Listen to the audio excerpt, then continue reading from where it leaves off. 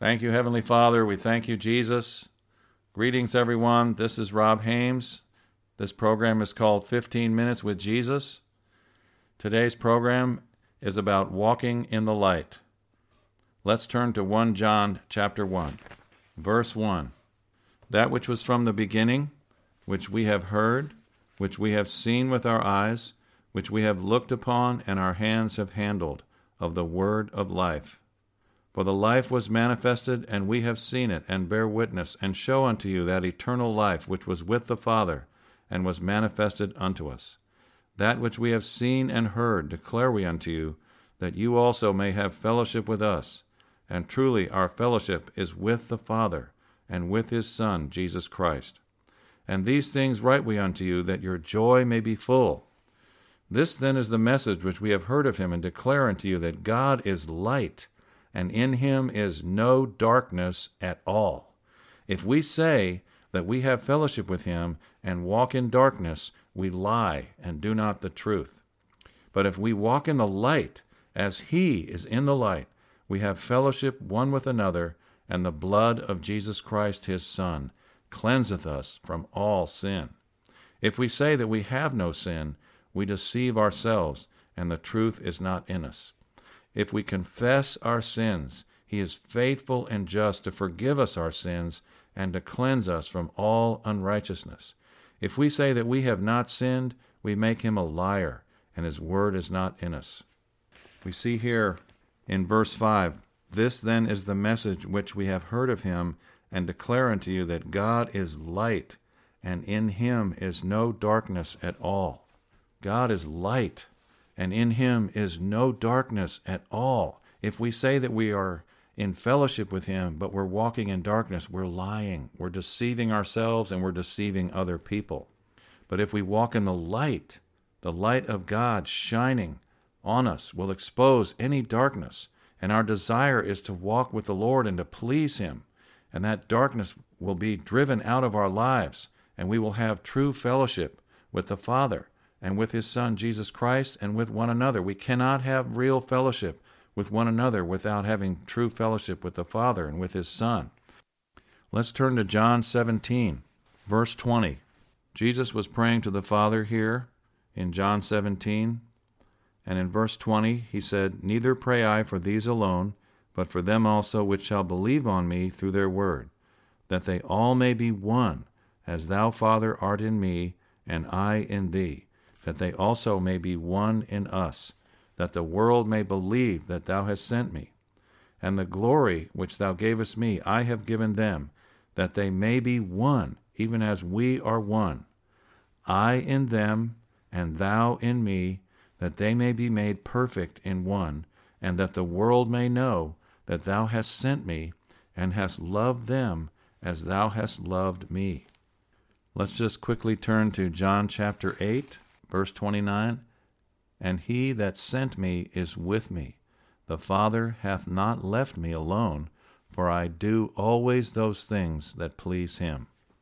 As we walk in the light, seeking always to please the Father, exercising ourselves constantly to have a conscience void of offense toward God and man, we will have fellowship with the Father, his Son Jesus, and each other.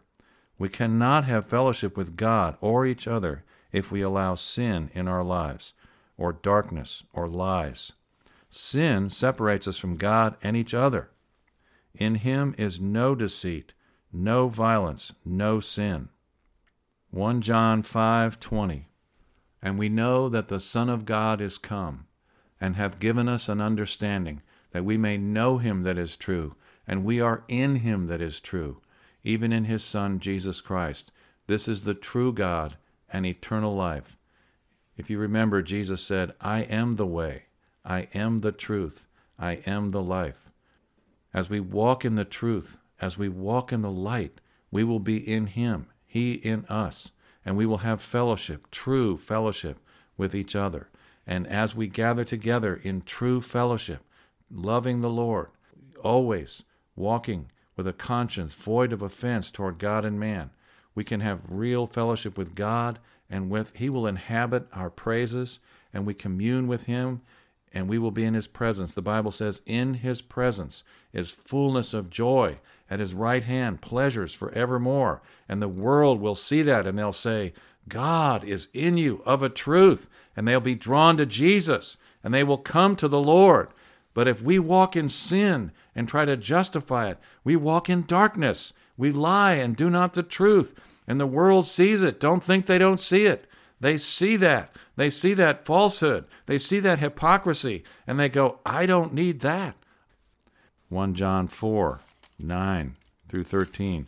In this was manifested the love of God toward us, because that God sent his only begotten Son into the world, that we might live through him.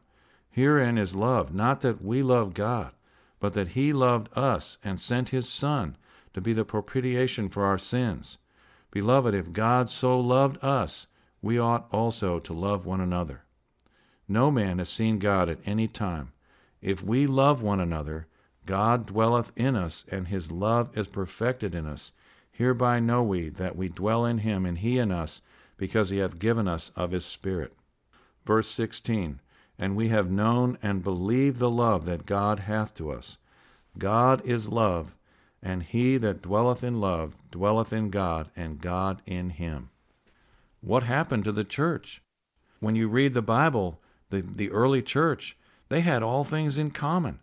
They had all things in common. They were one with Jesus and one with one another. What happened to the church? We have division. How did division happen? Offenses, people hardening their hearts, not humbling themselves, not repenting, not forgiving one another, people with prideful agendas, wanting to be great and causing division. Paul said to the Corinthians, I've heard that there's division among you. And he said, you're carnal. That's carnality. The church is full of it, full of division. Darkness is coming on the earth, but Jesus is the light of the world. If any man follow him, he shall not walk in darkness, but have the light of life. So as the darkness is coming over the earth, which we know, we can see that darkness is on the earth. Great darkness, gross darkness covers the people. But Jesus is the light of the world. If any man will follow him, he shall not walk in darkness, but have the light of life.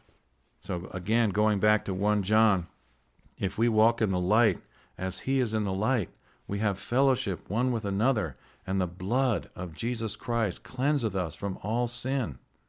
So we must seek that. We must truly seek that, to walk in the light, to be filled with righteousness. He that seeketh after righteousness shall be filled. Thank you, Jesus. Those of you out there that long for true fellowship with the Lord and with brothers and sisters, you can have it. We can have that if we will seek after righteousness, if we will really follow Jesus and have a heart willing to be corrected by him. Jesus said in Revelation, when he was talking to one of the churches, Jesus said, those that I love, I rebuke and chasten. Be zealous, therefore, and repent. So if you have sin in your life, repent now. Come to Jesus. There's no condemnation. Confess your sin to him. If you have sinned against a brother or a sister, go to them. Walk in the light. Let it be exposed. There's no condemnation. Confess it. Confess your faults one to another, that you may be healed. And the blood of Jesus Christ, his Son, will cleanse you of that sin. And your fellowship will be restored with the Lord and with one another. That's how we do it. That's how we can walk on in true fellowship. Truly, our fellowship is with the Father and with his Son, Jesus Christ. And God has no fellowship with darkness. There's no fellowship light with darkness. There's no fellowship righteousness with sin. The lies that are in the church right now are totally of Satan, that somehow everything's okay, everything's covered, and we don't need to confess our sins. That's a lie. If we have sin, we need to confess it. We need to turn from it with all our heart and walk on with that clear conscience, void of offense toward God and man, and we can have true fellowship with God and true fellowship one with another. 1 Peter chapter 2, verse 1. Wherefore, laying aside all malice and all guile and hypocrisies and envies and all evil speakings, as newborn babes, desire the sincere milk of the word, that you may grow thereby. if so be you have tasted that the Lord is gracious, to whom coming as unto a living stone, disallowed indeed of men, but chosen of God and precious, you also, as lively stones, are built up a spiritual house, a holy priesthood, to offer up spiritual sacrifices acceptable to God by Jesus Christ. That's what God wants. Out of our true fellowship will come true spiritual sacrifices, true worship unto God. Jesus said in John 4 when he was talking to the woman at the well, God is a spirit, and they that worship him must worship him in spirit and in truth. The Father, he said, seeks such. He's seeking. The Father in heaven is seeking for those that will worship him in spirit and in truth. Matthew 15, 8 and 9. Jesus said, This people draweth nigh unto me with their mouth, and honoreth me with their lips, but their heart is far from me. But in vain do they worship me, teaching for doctrines the commandments of men. The church of Jesus Christ is full of this, full of vain worship, full of doctrines of men. It's not pleasing to God. We need to turn from that. We need to humble ourselves. We need to turn from our evil ways. We need to purify ourselves. Jesus is coming back soon. We need to be ready to meet him. We need to be serving him in spirit and in truth. We need to be worshiping him in spirit and in truth. God is making us into a holy priesthood, a holy habitation for him. As we offer up true, pure worship to him, he inhabits our praises. If we come to worship him with unconfessed sins, offenses, unforgiveness, our worship is in vain. It is not acceptable to him. We must repent and return to our God. He is ready to pardon and cleanse us, so that we can offer an acceptable offering pleasing to him and enter into his glory. 1 Corinthians chapter 6. Know you not that your body is the temple of the Holy Ghost, whom you have of God? Know you not that the unrighteous shall not inherit the kingdom of God? Be not deceived, neither fornicators, nor idolaters, nor adulterers, nor effeminate, nor abusers of themselves with mankind, nor thieves, nor covetous, nor drunkards, nor revilers, nor extortioners shall inherit the kingdom of God. And such were some of you, but you are washed, you are sanctified, you are justified in the name of the Lord Jesus and by the Spirit of our God. Verse 15, know you not that your bodies are the members of Christ?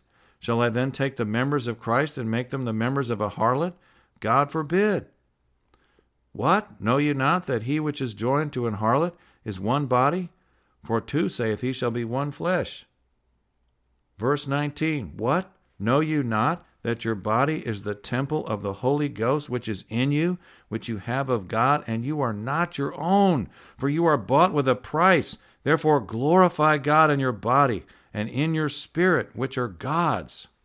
We belong to God. We are his children. We do what he wants. We seek him, not to seek to do our own pleasure and ask him to justify us and take us to heaven while we do our own wicked deeds. No way. That's not going to work. We belong to him. We've been bought with a price, with the precious blood of the Lamb. We need to come before God, humble ourselves, wash us, make ourselves clean through the Word of God and the Holy Ghost, and offer him a true offering of praise. Amen. God is worthy of true worship and praise. Ephesians chapter 2, verse 19. Now therefore you are no more strangers and foreigners, but fellow citizens with the saints and of the household of God, and are built upon the foundation of the apostles and prophets, Jesus Christ himself being the chief cornerstone, in whom all the building fitly framed together groweth unto a holy temple in the Lord, in whom you also are builded together for a habitation of God through the Spirit. We are the temple of God. We are the holy temple of God. The temple of God is holy. Amen. Ephesians chapter 4, verse 2. With all lowliness and meekness, with long suffering, forbearing one another in love, endeavoring to keep the unity of the Spirit in the bond of peace. There is one body and one Spirit, even as you are called in one hope of your calling, one Lord, one faith, one baptism, one God and Father of all, who is above all and through all and in you all.